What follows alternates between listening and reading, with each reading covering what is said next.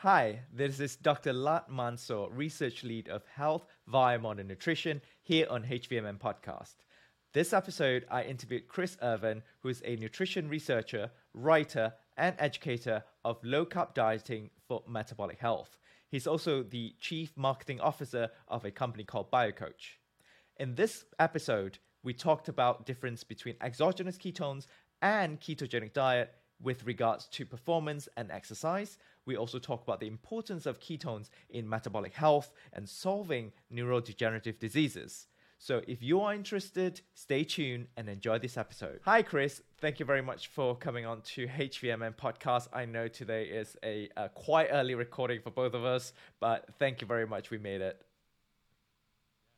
Yeah, thanks so much for having me on, Lad. I think, taking a little shot of ketones before this episode is going to help me wipe that sleep from my eyes so we can have a good episode. Yeah, absolutely. So did I. So I did take it about 15 minutes before. So I think it's about time kicking in now. Should be kicking in. All right, cool. So this episode of HVMN Podcast, I would love to pick your brain around your field of study, your current passion, your current interest. And let's start with telling our listeners and our audience who you are, what your passion is, and what's your background. Yeah, so my name's Chris Irvin, and most people know me on social media as the ketologist. Still sticking with that despite the fact that everybody thinks keto's dead and is no good. I'm still riding that out and posting a lot of keto content. My background is, I went to my undergrad. I studied primarily exercise science. I was a two-sport athlete in college, played basketball and baseball. So, was really into studying human performance and, just really for just like personal use, like what can I do to kind of optimize my human performance. And kind of along that journey, I got like a little bit of an introduction to nutrition, but didn't really, I had some early interest in it in undergrad, but it didn't really strike me too, like it didn't really kind of set me off on a tangent to dive into nutrition. I looked at it a little bit from like a performance aspect, like what can I do before, basketball games to improve my performance. But besides that, didn't really look at nutrition from like the health lens. And then after I graduated, I was kind of on my career path was to get into strength and conditioning. I was training high school and collegiate athletes, was looking to get into strength and conditioning at the professional level, wanted to be a strength and conditioning coach in the NBA. I kind of had that as like my peak thing. That would have been top of the line goal for me to hit.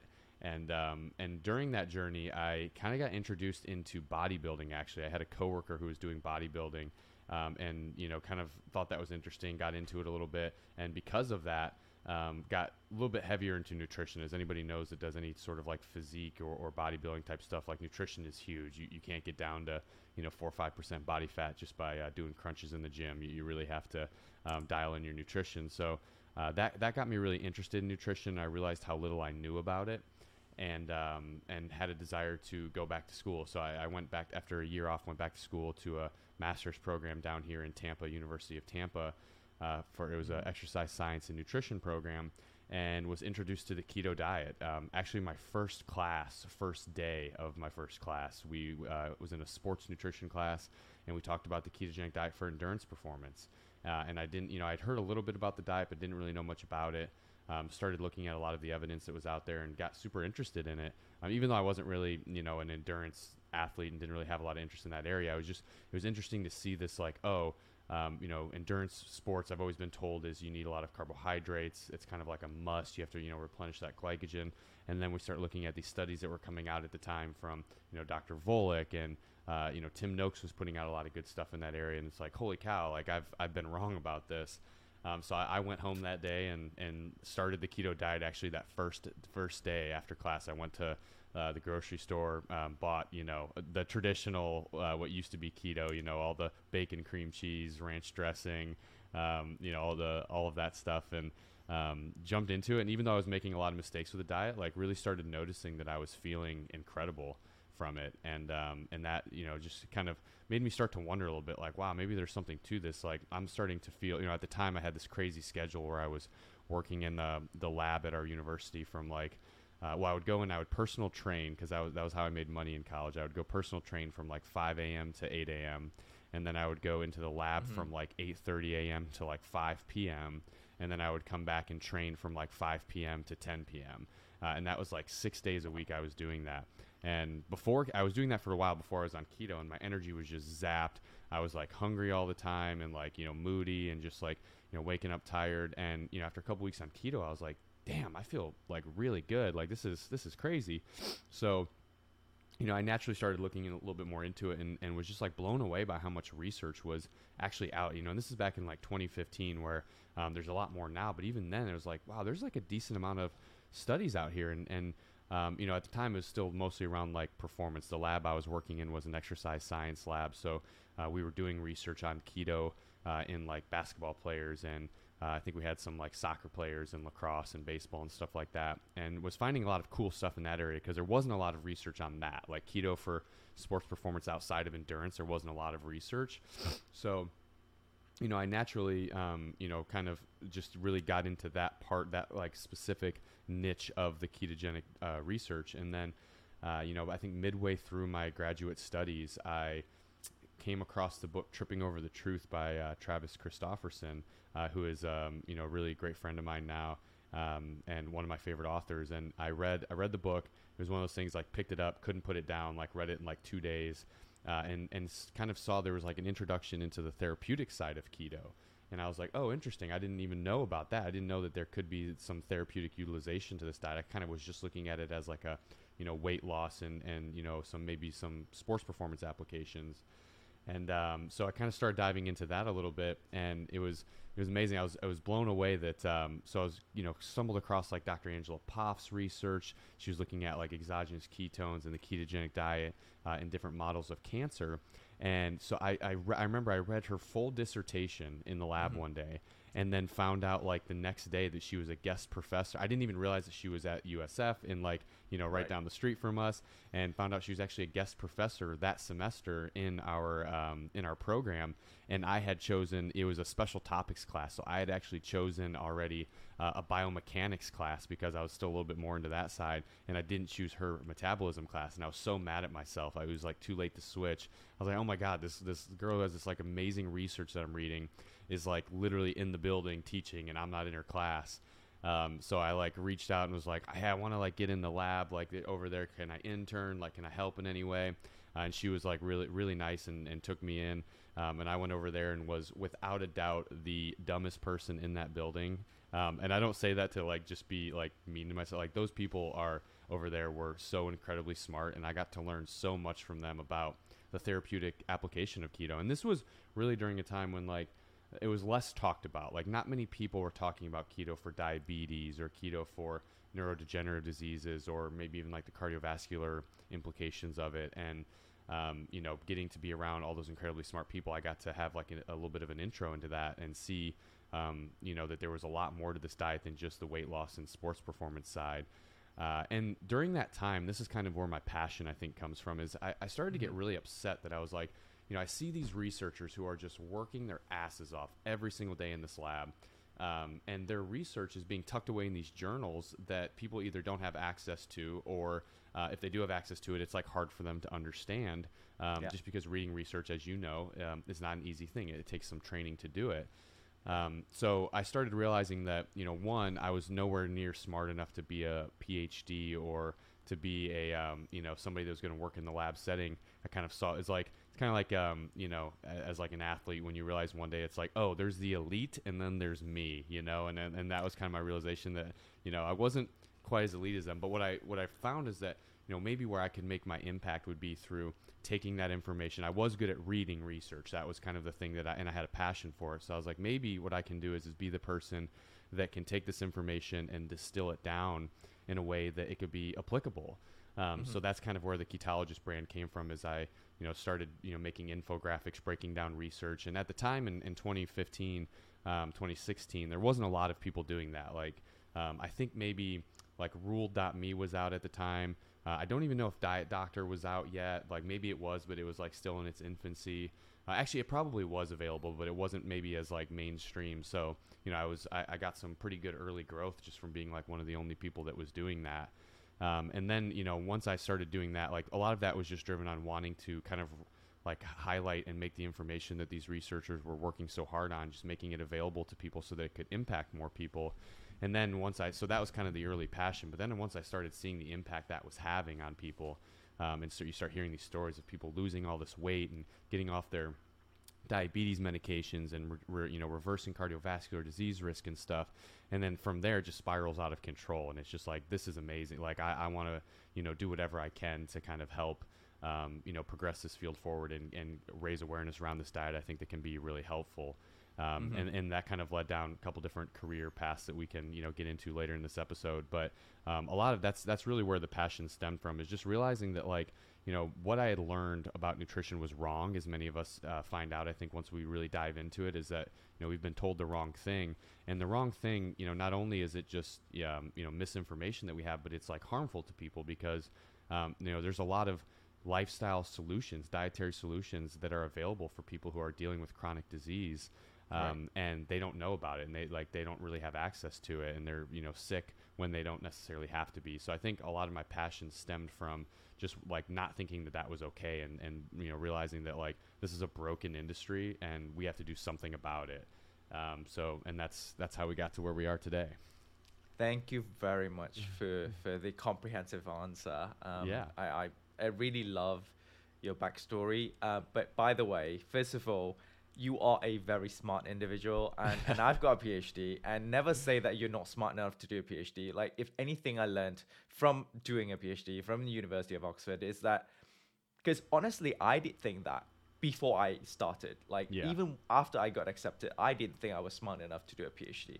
And going through it and doing all these experiments in the lab, I think having some form of common sense, some form of logical, rational sort of thinking, critical thinking, is important to do a PhD. But most importantly, what the whole PhD training really taught me was persistence and perseverance. Because you are doing something that is so narrowed down, so niched and so novel that no one else, you're not supposed to do something that someone else is doing, right? You're supposed to do something completely new as a PhD. So you don't know what the outcome is. And that's what science is. And that's what's fun about this. But at the same time, it also doesn't just turn around overnight. People don't understand, let these scientists figure out something, A, B, C, cause X, Y, Z. At the end of the day, you still need to go into the lab, spend time, refine the experiments, problem solve, and really figure out, is your experiment working, first of all? Is it answering your research question, second? And then third, can you then take this to the next level, to the next step? So the perseverance, the persistence, it's most important for me to complete my PhD. And I can totally see you doing it. Knowing you for a while now, Chris, no doubt. I have no doubt you can complete a PhD, but maybe do it in in the UK where it lasts 3 years. Because you can get it in 3 years. And instead of in the US where you are put through master's classes, within the first 2 years, and then you go into the lab.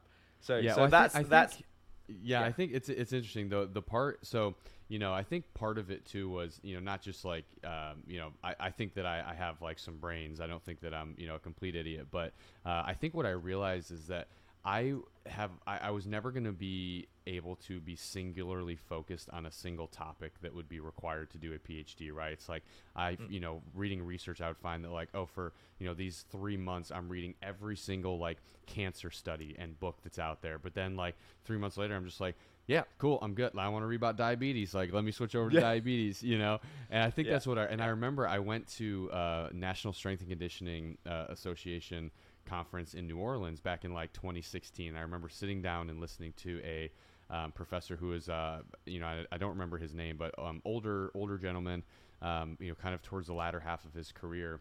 And he was studying post-activation potentiation, so a very specific part of biomechanics and exercise performance. And I remember him going through, we're watching his presentation. He's presenting decades of research that he's like covered on this like single topic. And as he's talking, I'm kind of realizing like, man, I don't know that I could ever study just one single facet of a topic for that long. And then I remember him getting to the end of it and saying, after all these decades of research, I've realized that I still don't know anything about this. And I remember that just being like a man, like I think for me, it's just a little like, it's I like to be, kind of a jack of a lot of trades. I guess I don't have a preference to be a master of none, but I think that just kind of comes with the territory of, when you want to be interested in a lot of different fields. I was going to say, like, when you read a topic for like 3 months, for example, and you really dive deep into it, you will realize then there's so much more to know, the less you actually know. For example, like cancer, like I doubt you can actually go through everything in 3 months, because Absolutely after that, not. you're going to figure out that there are different types of cancers. There are different types of cells. There are different types of pathogenesis, and it's going to be more and more and more. So, like what I did, I chose diabetes and cardiovascular disease as my specialization. But my research itself is looking at metabolism of type 2 diabetic heart in hypoxia specifically. And using hypoxia as a subset of ischemia, which is, the lack of blood flow that causes myocardial infarction or heart attacks. And that is while that is very specific, I also needed to know everything to know about cardiovascular disease, about diabetes, about metabolism. So there's so much to learn in 3 years. But obviously, if I'm comparing myself to academia, to a professor, they do it for decades, right? They do it on another whole level, like a beast level. So that was why I left academia and come into industry, because I feel exactly the same way you do, where all these research, all these insights, all these learnings and knowledge are bottled up in a lab, or just written up in a published paper. It needs to go out to public. It needs to be applied, and absolutely can save lives. And the first company I worked for was a diabetes management program company based in Singapore. And they use an app to track food and track weight and activity and glucose. And that really, as you said, earlier, it really changes people's lives, because some people got off their medication, some people really reversed their diabetes. And that's when I see my knowledge and my work impacting others' lives. So let's switch gear a little bit. And I know you talked a little bit about performance. Let's start there, and then we'll go into the metabolic health part of things. What do you think the role of ketogenic diet versus exogenous ketones in performance? And as you said, you went into quite deep in, outside of endurance athletes, endurance performance, using ketones or presence of ketones. Tell us more about what you found in exercises or workouts that are not endurance, and then the role of exogenous ketones versus keto diet. Yeah, for sure. Well, I think the biggest thing that we found is that, this was a little more novel at the time versus now. I think more people understand this, but was that, we actually can perform a lot of really impressive physical feats without carbohydrates. Like, it really was this notion for the longest period of time that, like, you have to have carbohydrates to fuel. You have to carb load before exercise. You have to, replenish glycogen through carbohydrate consumption post-exercise. And there really was no other way. There was no coaches really teaching anything different. And if you did teach anything different, you were a quack. And once we started, like the endurance component of it was really easy to understand, right? Like you could look at it and you could see, okay, what we see is that when you consume a lower carbohydrate diet and you become fat adapted, your body is able to transition into this much larger fuel source in fat that it can burn for energy, and then it can also produce ketones, which is an additional fuel source that can allow you to continue exercise. So, it kind of makes sense that it works. And then as the years went on, we saw, Volek published that monumental study in 2016 where he found that glycogen resynthesis rates, which was kind of this big driver of why people were consuming carbohydrates, were actually the same in people who weren't consuming carbohydrates, people who were kind of longer term keto adapted athletes. And that was kind of that was kind of like the nail in the coffin on, like, not that one is necessarily better than the other, but that, one is just as good of an option as the other. And, that you can kind of choose which way is best for you. But for a long time, there was kind of still this notion that, like, more like glycolytic things like, strength-based and power-based stuff we would see kind of like a big detriment through not consuming carbohydrates. And a lot of this was kind of centered around those age-old thoughts around, carb loading and stuff. But then also it was based on these very short duration studies, 3 to 5 day, maybe 7 day studies looking at athletes on the keto diet, and then seeing decrements in strength and decrements in different power metrics. And what we know now, and especially for anybody who's done keto, is that it takes your body some time to keto adapt. If you've never done keto before, and let's say you go in and you do your 1 rep max for bench press, and then you start the keto diet, and 3 days later you go in and do it again, anybody who's done keto knows you're going to be a little bit weaker at that point because your body has not adapted. So we were running a little bit longer duration studies in athletes, and we were doing it, we had some athletes, but we also had just a generally, like, one of the studies that I helped head up was just college students who weren't necessarily athletes, but they were all, like, well-trained, people who were training like 3 to 4 days a week. And what we saw is that, once their body got adapted, that they were able to hit a lot of the same marks. Like, they were able to kind of meet, the same strength metrics, the same power metrics. They weren't really seeing decrements as they started getting adapted to the diet. So that kind of like opened the door to, like, oh, maybe there's some application and utility into these other things. And then, there was some really good, like, practical studies that came out around that time too. Rachel Gregory published a really cool study looking at kind of general population CrossFit athletes on, like, I think it was like a 8-week or 12-week keto diet, and saw that they were able to maintain, a lot of their performance stuff. So it started to become really clear that for the average Joe, and I say average Joe as, anybody who's not getting paid to play professional sports or who's not doing, like, extreme sport things, that, if you tailor your diet the right way, your keto diet the right way, which I think involves, consuming more protein than probably what's the traditional recommendations, timing up your food well, supplementing with electrolytes, things like that, that you can perform just as well. And that, I think, is a big finding, because for the general population who's exercising, it's not, your goal isn't necessarily to be in the 1%. Like, you don't need to go into your gym and be in the 1% in strength. Like, you're trying to be healthy, right? Yeah. You're trying to feel good day in and day out. So, not consuming carbohydrates for those people, especially if they're metabolically damaged, is going to be a good way to help them get more out of their exercise. They're going to be able to still make a lot of improvements.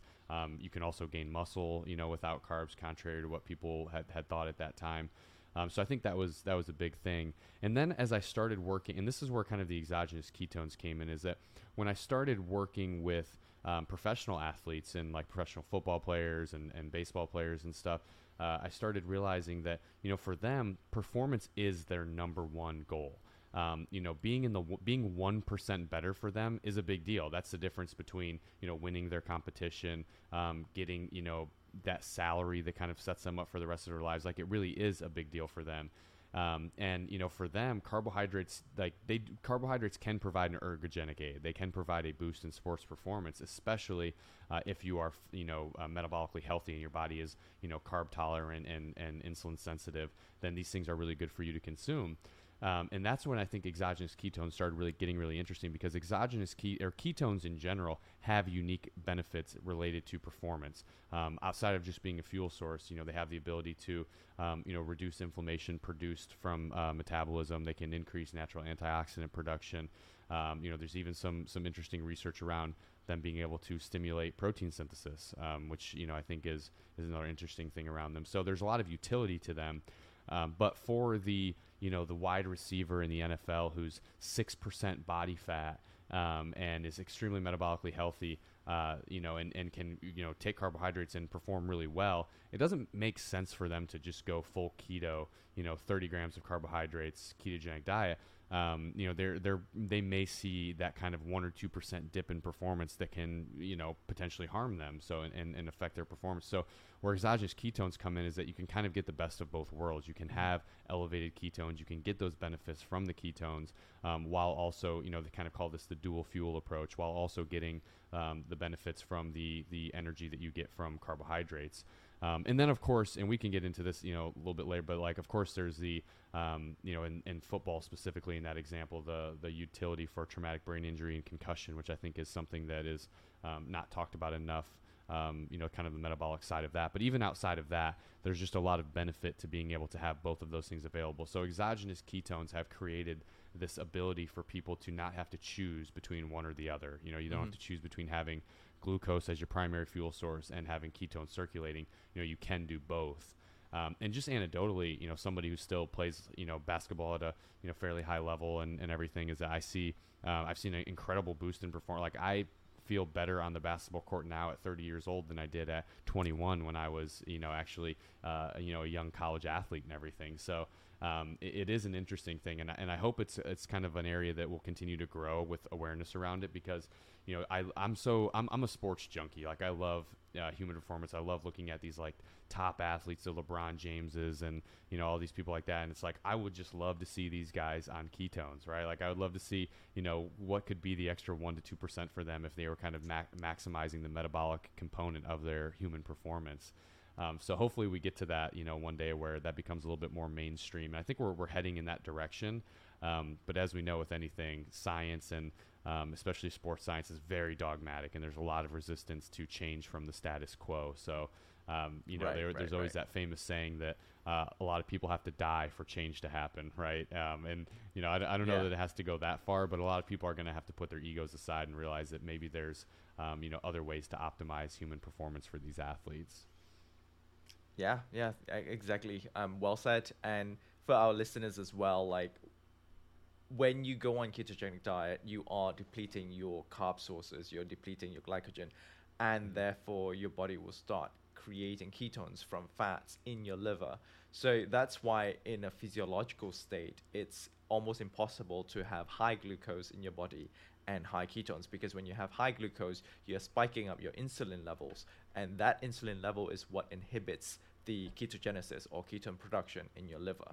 And I'm going to ask you this question as well, Chris. I know a lot of our customers or our listeners also have asked this question, is if it is not a naturally physiological condition, am I tampering with the wrong thing? Am I playing with fire here if I'm having exogenous ketone? Will I screw up my metabolism, or 2, build up tolerance to it? What are your thoughts about it? I can share about what my thoughts are, but I'm curious to hear what your thoughts about it.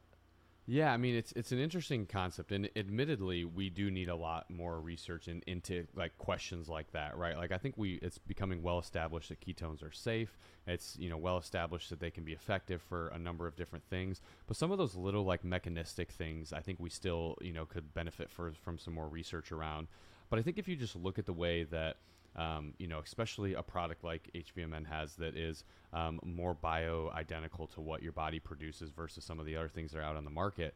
The utilization by the body, and which you can just tell by the way that you feel when you take it, the utilization by the body is a lot superior versus, something else. So I think, that's one thing. But I think the big question that a lot of people tend to have with this is like, if I take exogenous ketones, is it going to like stop my natural ketone production? Because one of the big mistakes that was made early on with exogenous ketones is that, they were marketed as like a weight loss thing.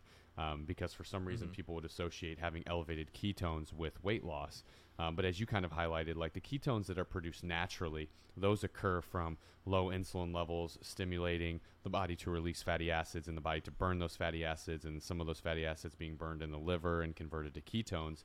So in that sense, ketones can be a marker of weight loss and fat loss, but in the sense of taking a drink, they're not going to directly. Now, I do think there's some interesting, supporting mechanisms, but they're not going to directly cause weight loss. So, I think people, they get a little bit worried about that. Like, okay, if I'm going for keto for weight loss, for instance, and I take this, is it going to prevent my body from, producing ketones naturally and burning fat?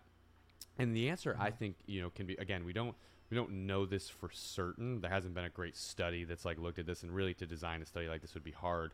But I think what you can just see through yourself, and you can actually, test this yourself. If you get a ketone meter, you can just, measure your baseline ketones. Let's say that I'll give an example. I did it recently.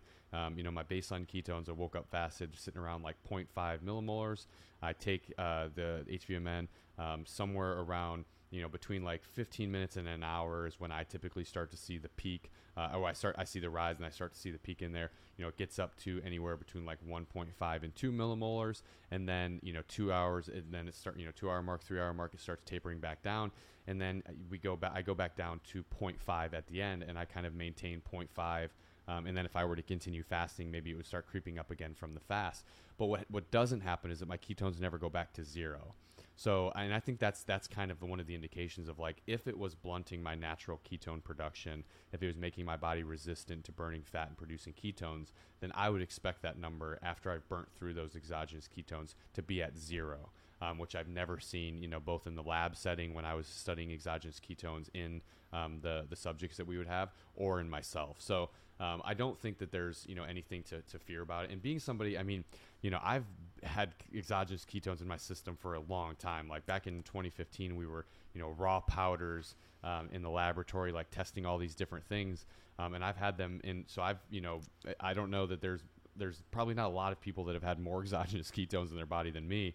And I haven't developed any sort of intolerance to them over the last 6 years of doing that. So, of course that's an antidote, but haven't heard, that from anybody else either. So I think that they're, when you look at them that way, you realize that like they can't be looked at as a replace. I think the only situation where ketones could be exogenous ketones could be looked at as a replacement to the diet would be in that professional athlete elite. They're not looking for any other benefits other than just really performance.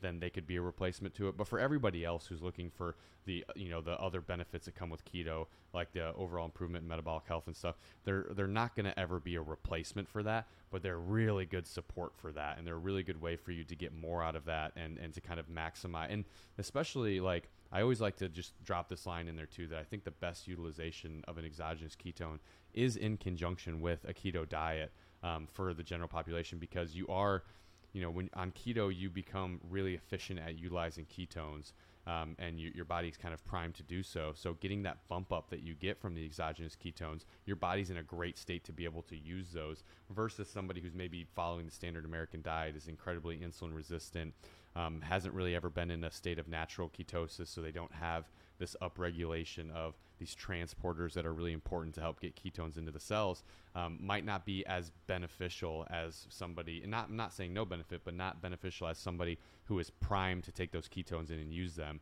And I think that's why we see, people in this space. I remember, introducing HVMN to a couple like keto dieters, and them just being like, I took this 20 minutes ago and I just hit a PR in the gym. Or like I took this like before a presentation for the first time, and my brain was just like firing on all cylinders. And it's like, yeah, because your body is like ready to soak up those ketones and use them. So I haven't seen anything yet that has made me be concerned about, blunting any sort of natural production or making us intolerant to them. But I'm curious if you've seen anything different on your side with the research.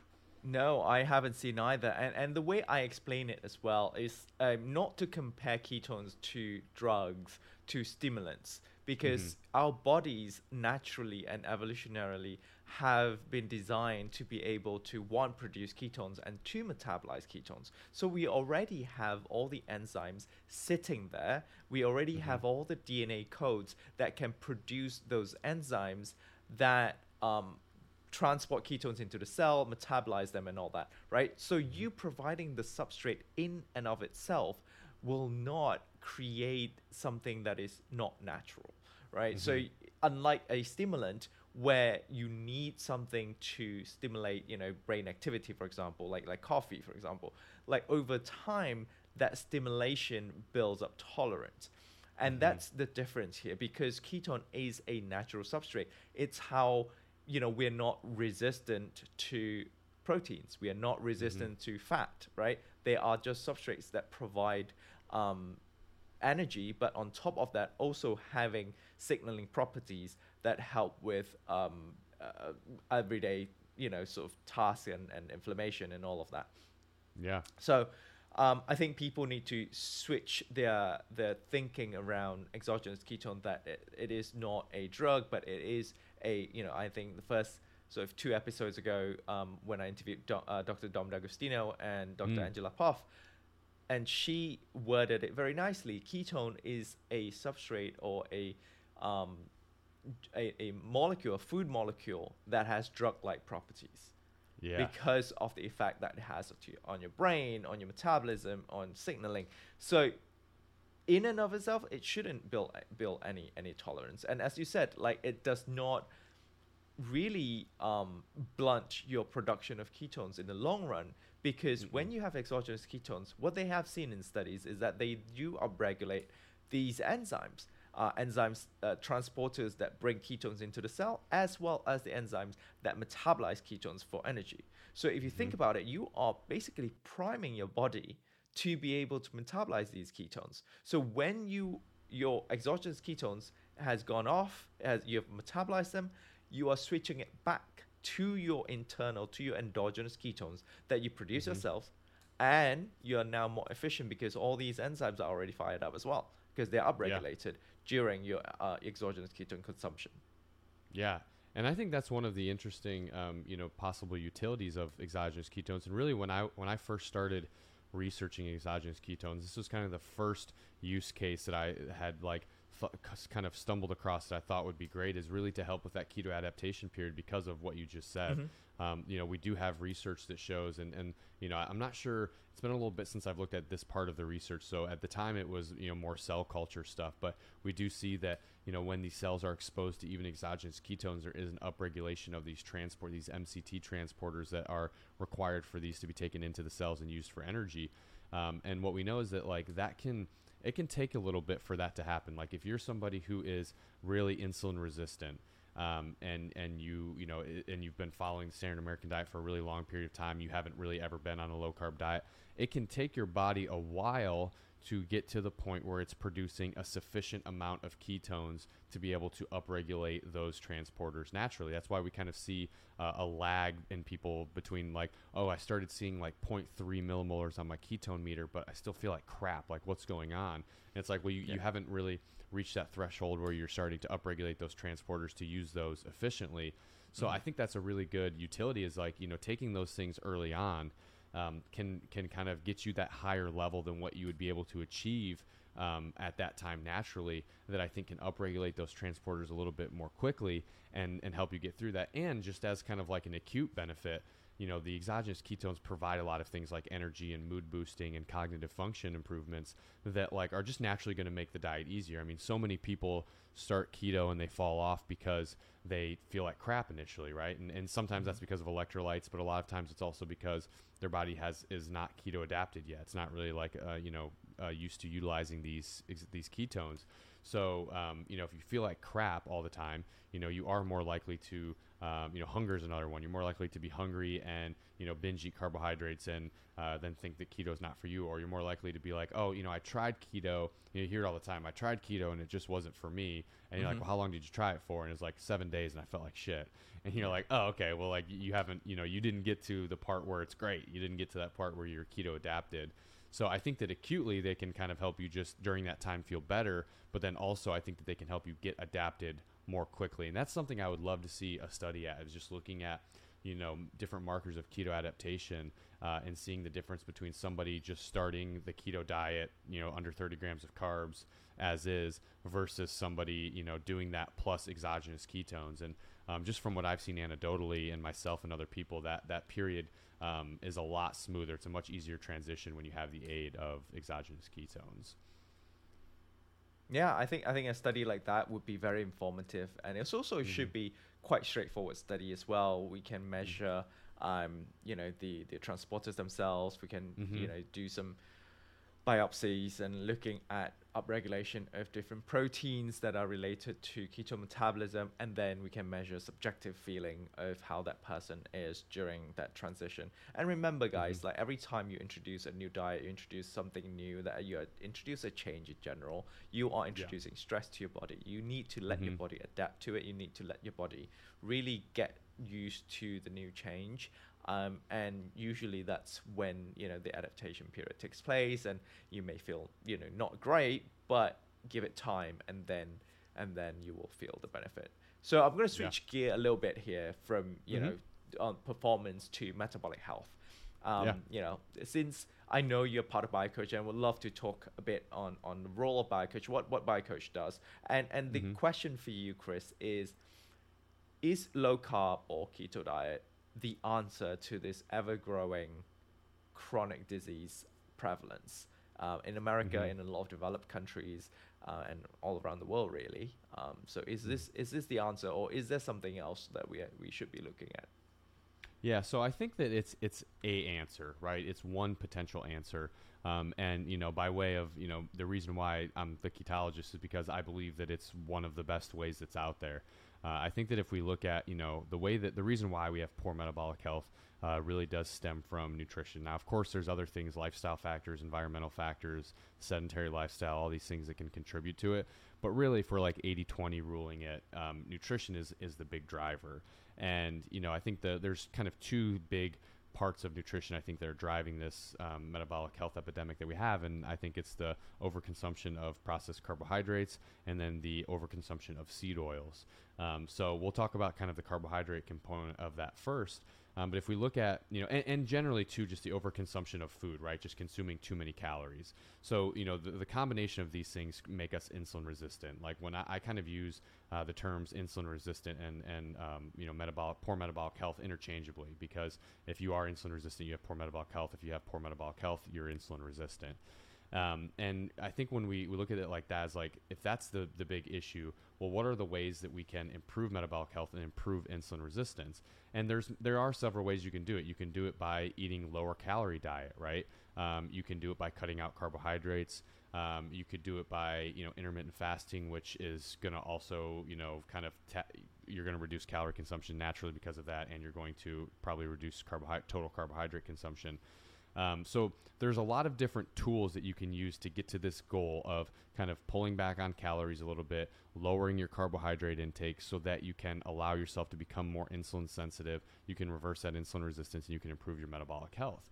And while there are a lot of tools out there, like the reason why I think keto tends to be the best one is because of the other things that come along with it. So, it's very well established that on a ketogenic diet, through reducing your carbohydrate consumption, you're going to improve your really key metabolic health markers. You're going to improve fasting blood sugar, fasting insulin, A1C, a lot of cardiovascular markers, inflammation, all of these things that you're going to improve. So we kind of know that. But then in addition to that, there's the components of the diet that make it a little bit easier to stick with this change long term. So we know that when you follow a low carb ketogenic diet, you see improvements in hunger hormones typically. If you look at a low calorie diet, for instance, we see the opposite, where hunger hormones spike when we're on a low calorie diet. And it makes it hard for us to maintain that diet and not want to binge eat and things like that. So, I always like to make that kind of distinction, because there's not just what happens in a laboratory setting in a controlled condition. Like, what matters is what happens out there in the real world. And if I'm trying to diet and improve my metabolic health, and I'm walking around every day tracking my calories and saying, I'm going to eat 1,500 calories today. And then, every time I walk by a bagel shop, I want to go in, or I walk by a bakery, I want sweets really bad. And then one day I just break and I binge eat, and then I decide I'm not going to diet for, another 3 months because of that. Like that isn't going to work. Like, even though it would have worked if I would have stuck with it, like, it's not practically very effective for a lot of people. And what a lot of people will find a lot easier than that is to say, you know what, I'm just not going to eat this food group in carbohydrates. And that's going to make a big difference for improving these metabolic health markers. And actually, I feel a lot better when I do that. Instead of feeling tired and groggy like most people do when they diet, I actually feel energetic. I feel like I have a better mood. My brain's functioning really well. I don't have hunger. I have this stable blood sugar, which is kind of the reason why you're experiencing all those things that I just said. So that is why I think it is such a great option, is that it's just an easier way to do it. Like, I hear time and time again people being, it's funny because we have this argument with like the calories in, calories out folks, where it's like, people will be like, oh, well, the only reason why keto works is because you're in a calorie deficit. And while I don't think that's true, there's a lot of additional benefits to it. A lot of what you get out of keto is because of a calorie deficit, but the point is that it's easier to maintain that calorie deficit on a keto diet than it is on other diets because of those factors that I just mentioned. So that's why I think it's easier. Like, for a lot of people, you're going to find that it's a lot easier to just like not eat the candy bar than it is to eat half of the candy bar, right? And it's a lot easier to like, consume meat and vegetables rather than, going to McDonald's and getting like a Happy Meal and then, to keep your calories low and then, trying to make it to like 3 hours before you like have another snack and stuff like that. That's hard. Whereas like for a lot of people find keto is like, it's kind of, it's just a lot easier way to do it. You don't have to maybe track your calories. You can kind of naturally fall into that calorie deficit. So I think that's the reason why I get excited about it. I think that it's a much more sustainable approach.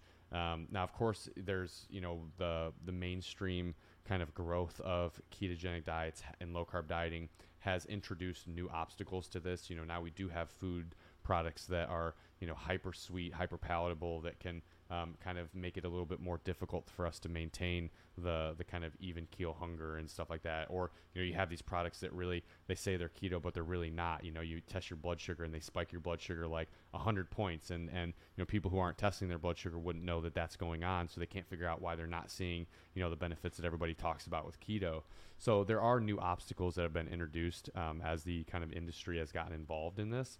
But I think as a whole, if ketogenic dieting is done the right way, it's the fastest, easiest, and in my opinion, most sustainable way to improve your metabolic health. So I think that for most people, it is going to be the answer to this metabolic health epidemic. Yeah, thank you so much. That was such a great explanation. You covered very nicely. And even if people say even if it is the calorie deficit that comes of ketogenic diet, some people actually can use some of the calorie deficit because of the excess calories that we've been consuming these days, because of the hyper palatable food that we're having that has that are calorie dense. Maybe we could use some calorie deficit in our lives, and that could eventually improve your insulin sensitivity, and also ultimately just having that relationship with food, having that clearer, like healthier relationship with food, also puts our mind in a better place in order to work out, for example, in order to live that healthier lifestyle. And that all ties together in really combating this chronic disease prevalence, because it's not just just food, it's not just exercise, it's not just mental health, it's all of them combined together. And if you can sort of, I wouldn't say control, but if you can improve one aspect of it, you can certainly contribute to the progress of the other aspect of things. Totally. Yeah, I mean, I think that's a really big thing, and we see that all the time. Like, if you're like metabolically damaged and, which like, if you look at the wide variety of health impairments that come from insulin resistance, I mean, it's everything from, type 2 diabetes all the way to you just like having a bad mood and low energy, right? Like, it's such a broad spectrum of issues that you have. And you start seeing that, like, if you're insulin resistant and you're metabolically damaged, like, and you feel that way, not only is just your health going to be poor, but like how, and you're going to be, you're going to be craving poor foods. You're going to be, hungry all the time. You're going to be more likely to mess up the nutrition component, but also like, how are you going to get to the gym if you don't feel great? How are you going to maintain that schedule? If waking up at, for some people, waking up at 5 a.m. is what's required for you to get in the gym. That's the only time that's available. Well, how are you going to wake up at that time if you feel like crap? How are you going to perform well at work if your brain isn't functioning optimally? So I think that is what we see, is that when people follow this, they get the weight loss happens very quickly on keto. You can see improvements in some of those metabolic markers like A1C, blood sugar, and insulin very, very quickly on it. And then once those changes start happening, then people start realizing like, oh, I can actually go to the gym now. And actually, because I lost 20 pounds, my knees don't hurt anymore when I'm at the gym like they used to. So I actually enjoy being here. And like, I woke up today full of energy, not feeling like I needed to guzzle a pot of coffee to get out of bed. Like, and I'm actually excited to go into this work presentation because like I prepared really well for it. And I'm like pumped to like talk to like my coworker. It's like all of these kind of downstream trickle effects that happen that just generally lead to a better overall quality of life. And we actually at BioCoach, we published a an article recently looking at quality of life metrics from low carb dieters or low carb dieting in diabetics. And there really is, you see a drastic difference in those things because, rather than like walking around feeling sad that I can only eat this many calories and which, by the way, taking the calorie approach doesn't usually give you all those other benefits, those downstream benefits that we're talking about. Instead people feel like, oh, I get to eat steak again. I didn't realize that steak and eggs was actually good for me. Like, holy cow. And like, oh, I can actually make these, this cauliflower taste pretty darn good. And so, like the nutrition component's good, but then you get these downstream effects like being in a better mood, having more energy, that, there's quality of life improvement just in those things. But then you think about what those things impact. Oh, now I don't feel guilty about the fact that I had no energy to play with my kids, right? So now I feel great, and I feel happy just because I was able to be like a good parent and like, give more to like my children, right? So then you get even another level of like downstream benefit that you're getting from these things that happen. So there is just a big quality of life improvement. And I think that's a big thing that's missing in these like calories in versus calories out or, dietary debates is like, I don't care what happens in the lab setting when we're looking at 5 different markers.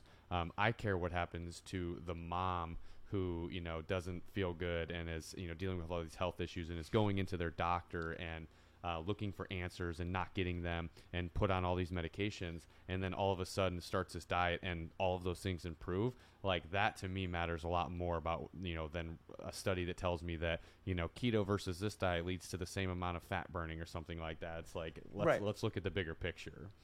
Absolutely. And what role does BioCoach play in all of this? Yeah. So, what we're doing at BioCoach is so to give a little bit of a picture of like what we are. So we're we're both a hardware and software company. We have a medical device. I actually have it right here, our blood glucose and ketone meter. So we've talked about tracking ketones and glucose in this episode. So we have this, and then this tracks and reports all of the data into an app. So, and there's a lot of other companies that have similar products to this, an app that will track your trends over time and show your charts and show your responses to food. But what we're realizing through like just talking to customers and people in the space, like, me talking to people on my social media, is that people just need guidance. They need to know what to do. And then not only do they need to know what to do, they need support in getting that done. They need somebody to kind of walk with them along the way.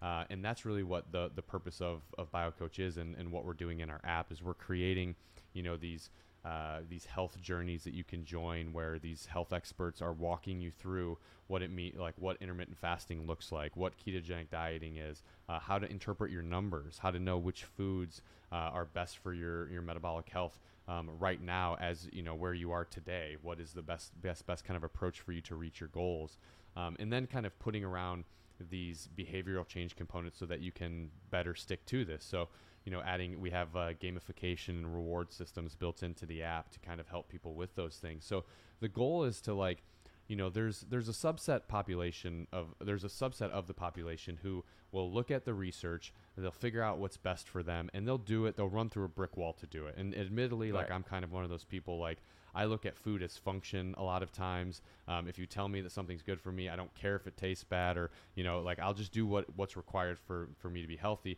And it's a little bit, to be honest, it's easier for me to maintain health because of that. But a larger percentage of the population, they're not really willing, like, like most people know that they're not supposed to have a donut for breakfast, right? Like, nobody's thinking that that's a healthy thing to start your day with, right?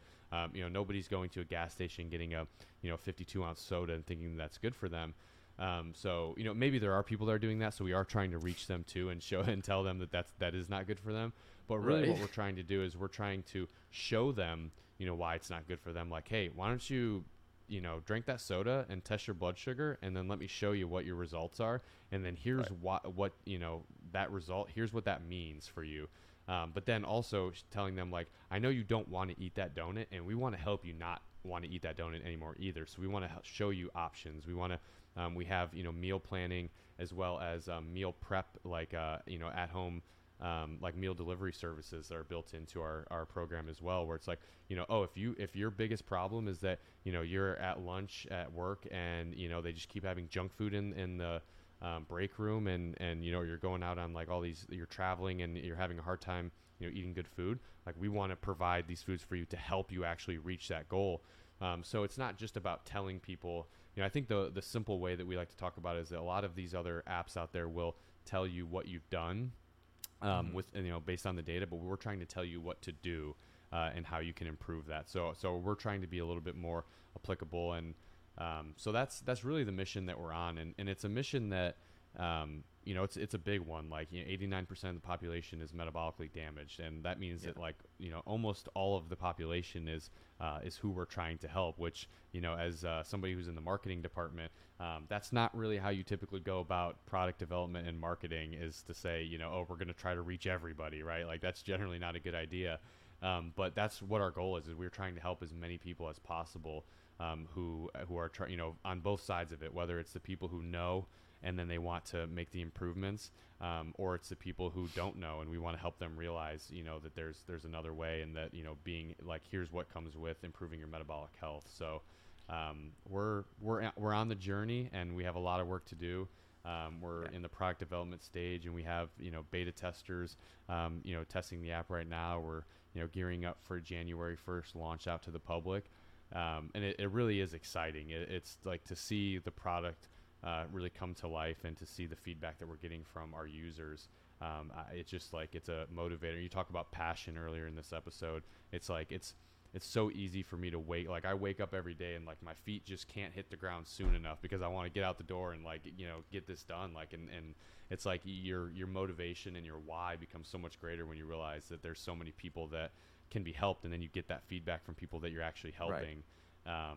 So it's amazing. So yeah, so we're trying to do a lot, and we're making tons of mistakes and breaking a lot of stuff along the way. But I think that we're making a lot of like headway, and I think that we're making progress towards something that I think is going to help a lot of people. That's absolutely great. So guys, if you guys feel like, you could benefit from this, follow them, make sure you know when the product's coming out from BioCoach, and sign up, right? So one last pillar of questions that I want to cover before we end this podcast is neurodegenerative diseases, right? We talked a lot about metabolism, metabolic health. Do you think that neurodegenerative diseases is just a progression where it's because our lifespan has extended over, the past few centuries or so, or is there something to do with metabolic health? Yeah, that's a really interesting way to phrase that question, and I think it is a little bit of both, and because definitely as we age, like, aging in general is going to lead to deterioration, right? But the way that we live our lives and the kind of the poor metabolic health that is kind of characterized by most humans now is what determines the rate in which we age. So we're progressing that aging process more quickly, and we're poor metabolism is making us age in maybe unnatural ways, or just not, or inefficient ways, I guess I could say. So I think that it's a little bit of both, but what we're seeing with neurodegenerative diseases, irrespective of age, is that there's this metabolic component that is there. And it's really one of the defining hallmarks. And, a lot of people have thought that genetics is the big thing, or, the big kind of thing recently was the amyloid plaques. And we realized that, the research on that was a little bit fudged, not really what we thought it was. And that was kind of what was defining a lot of the new research that was coming out, and is what was kind of determining the direction in treatment protocols and pharmaceutical development and all these things. And, we realized that those things aren't as consistent as we thought they were. But one thing that is definitely consistent in these neurodegenerative conditions is poor metabolic health. We see the brain, having neuroinflammation. It's insulin resistant. It's inefficiently using glucose. There's an energy deficit. All of these things. And that's regardless of, you can see that in somebody as young as 30 years old. Maybe they're not displaying very noticeable signs yet, but the metabolic component is there, and you can see it in people who are 90 years old. So I don't think that age is really the best factor there. And I think I'm kind of drawing I believe the study that Dr. Bickman points out is there's a study that kind of and it's epidemiology, but it talks about how, like, insulin resistance is actually a better predictor than even age is when it comes to your risk of neurodegenerative diseases. So, and when you look at the fact that, like, yes, older people you will tend to have a larger decline in cognitive health as you get older. But the question is that because you're getting older, or is it because that you're living longer with poor metabolic health, right? Like if people were dying at 50 and with poor metabolic health versus now dying at 90 with poor metabolic health, well, that's just 40 more years of having poor metabolic health. It's going to just be leading to continued deterioration of the brain. So there's so much work that needs to be done in this area. And I think that the recent findings with the amyloid plaque thing, I think, is going to help drive more focus on this metabolic side of neurodegenerative diseases. So I hope that it will help accelerate the research and accelerate the treatment and even the pharmaceutical development, because I do think that there is a role for pharmaceuticals in this side of things if we know the right pathways and we kind of understand that metabolic side of it.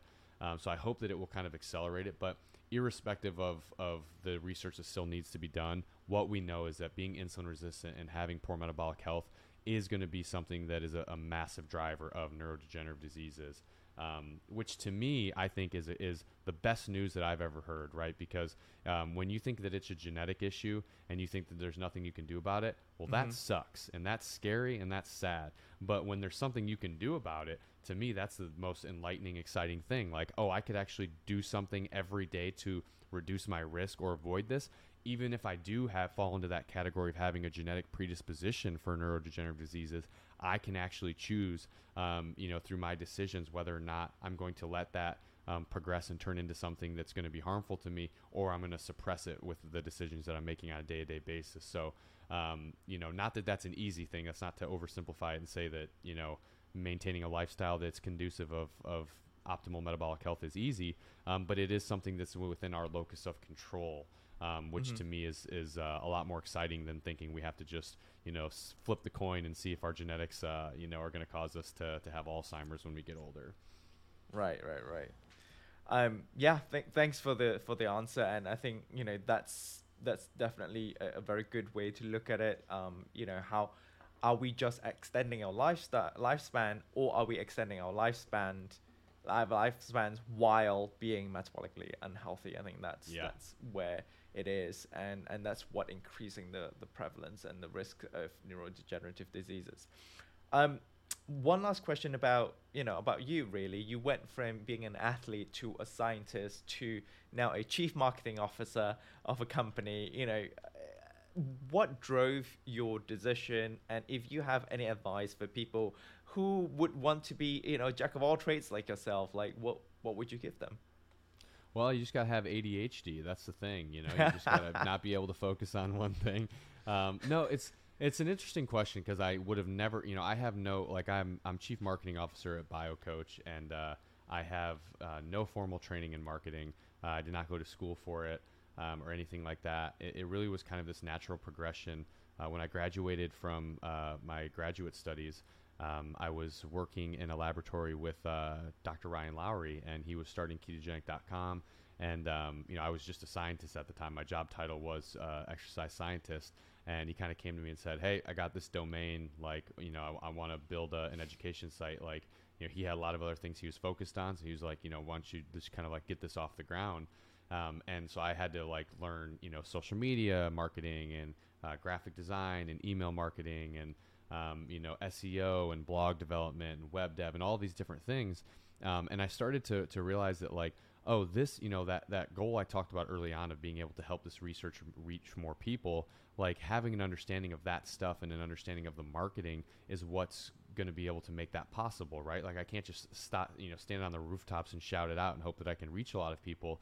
In the age of technology, digital marketing is a way in which you can help people, help get that message out to more people. So I think I realized that during that time. And, so then I decided to kind of do my own, master's, my own MBA in marketing by starting my own marketing company and running that for a couple of years. And, that really helped me get to learn a lot about, marketing as a whole.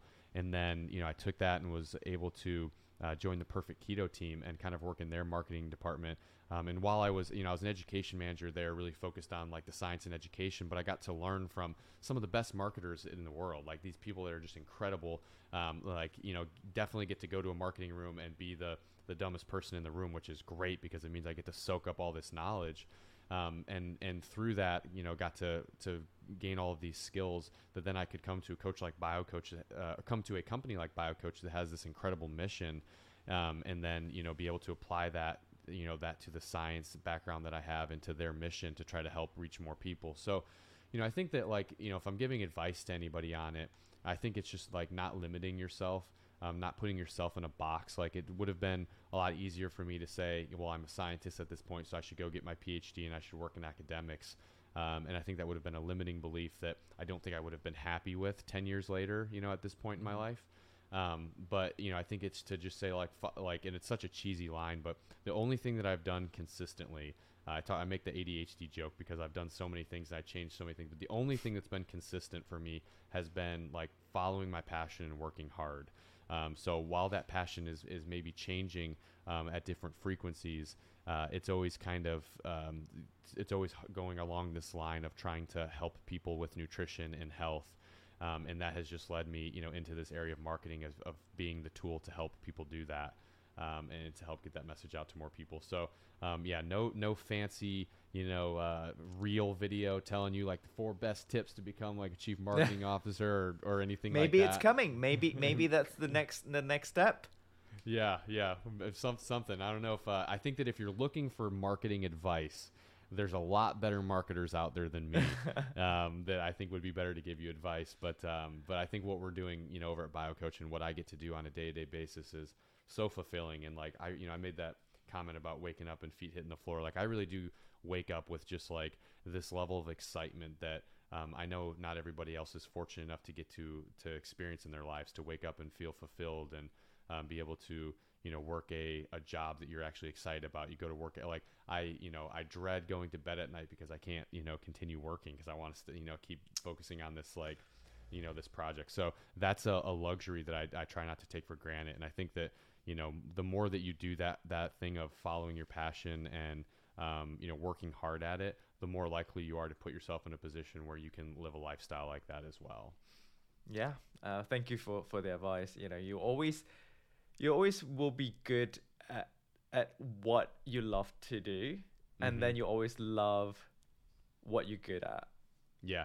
Eventually. So try to build that relationship and build that positive cycle and feedback loop, and ultimately before you realize it, you are doing so well at something you already love. Let's wrap this up with one last question. I know I said last question a couple of times. What is health and modern nutrition to you? Yeah, that's such a great question. And I think, the modern part, I think, is what's really important about that. I think like nowadays we have like this, we're seeing this big like ancestral movement, which I think is great. I think the idea of like trying to live more like our ancestors lived is generally beneficial and probably going to get us closer to living how a human's supposed to live. So it's going to get us closer to optimal human health. But we also have to realize that we live in our modern society. We live in a much different environment than what our ancestors lived in. So health is different now than it was back then. Like, our exogenous ketones weren't necessary for our ancestors 1,000 years ago, right? But they have a lot of utility now. Like, these little like biohacking things, like like wearing blue light blockers didn't matter when blue light didn't exist, right? When we didn't have cell phones and things like that. So I think the modern component of that is huge. Is like we have to find how to, like, if you have the luxury of buying 100 acres of land and living in the country off the grid, and kind of removing yourself from society, like that's great. Some people have a desire for that and also have the resources to be able to do it. Like that's cool too. But there's also a lot of people that live in the heart of New York City, and that's where and they love it, and that's what they do, and that is a lot different than that. And that doesn't have to mean that you're unhealthy for living in those areas. So I think health in a modern world means figuring out what it takes to combat the things that we're faced with today that we weren't before, and to kind of integrate two things: integrate kind of what is still beneficial from the ancestral way of living, and then take advantage of the new things that we have today that are so great. Like, our ancestors didn't have the ability to isolate, these compounds that can be super great for how they couldn't isolate lion's mane and, be able to take that and stuff. But that doesn't mean that it's not an awesome thing that we are able to do today. So I think that's the idea, is just adapting to this new world that we live in and finding a way to live with optimal health despite of that. Amazing. Well, thank you so much. It has been a really great pleasure, as usual, Chris. I know I've been on your podcast. We do IG Live every Friday morning, 10:30 a.m. PST.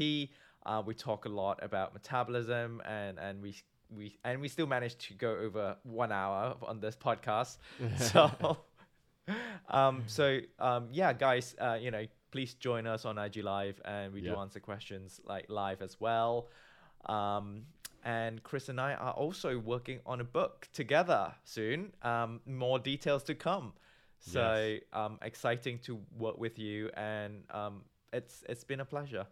Yeah, exactly. Thank you so much for having me on, Lat. And really looking forward to doing our IG Live tomorrow, and gonna have to bring you on for round 2, I think, on the Keto Answers podcast, because I got it's time for me to pick your brain again. So we'll have to do another episode over there. I got to prep before that. And before you go, I want to really open the platform up for you to tell our listeners where can they find you, and what would you like to promote, and your website and all that. Yeah, so I'm on all social media platforms as the Ketologist. Instagram is kind of the primary one. I'm not on. I think I'm on TikTok, but I'm not doing anything on there. I think I'm just too old for that. But I'm primarily on Instagram. That's where I put out a lot of my educational content. I have a newsletter that is the Thinking Health newsletter that can be found on Substack. So you can find that through the link in my bio. That's where I do a lot of. It's kind of a hybrid of nutrition with philosophy. So there's kind of this mindset component to nutrition. I have the Keto Answers podcast you can find on any platform that does podcasting. And then we talked about BioCoach today. So biocoach.io is our website, as well as our social media handle. We're also putting out a lot of really awesome content. We have a great content team over there that's putting out a ton of great information. We have a blog on our website. So even if you don't decide to subscribe to the platform, we would love for you to take advantage of the educational resources that we're putting out there. Amazing. All right. Well, thank you very much for this episode, and I will speak to you soon. All right. Sounds good, Lat. Thanks a lot. If you have enjoyed the episode, please like, share, and subscribe. And if you have any comments or feedback, please leave it in the comment section. You can find us at HVMN on all social media platforms, and myself at Lat Mansoor on all social media platforms as well. The HVMN podcast and myself are powered by Ketone IQ, the most effective way for you to elevate your blood ketone levels for optimal cognitive and physical performance, as well as metabolic health. Thanks again for listening. Until next time.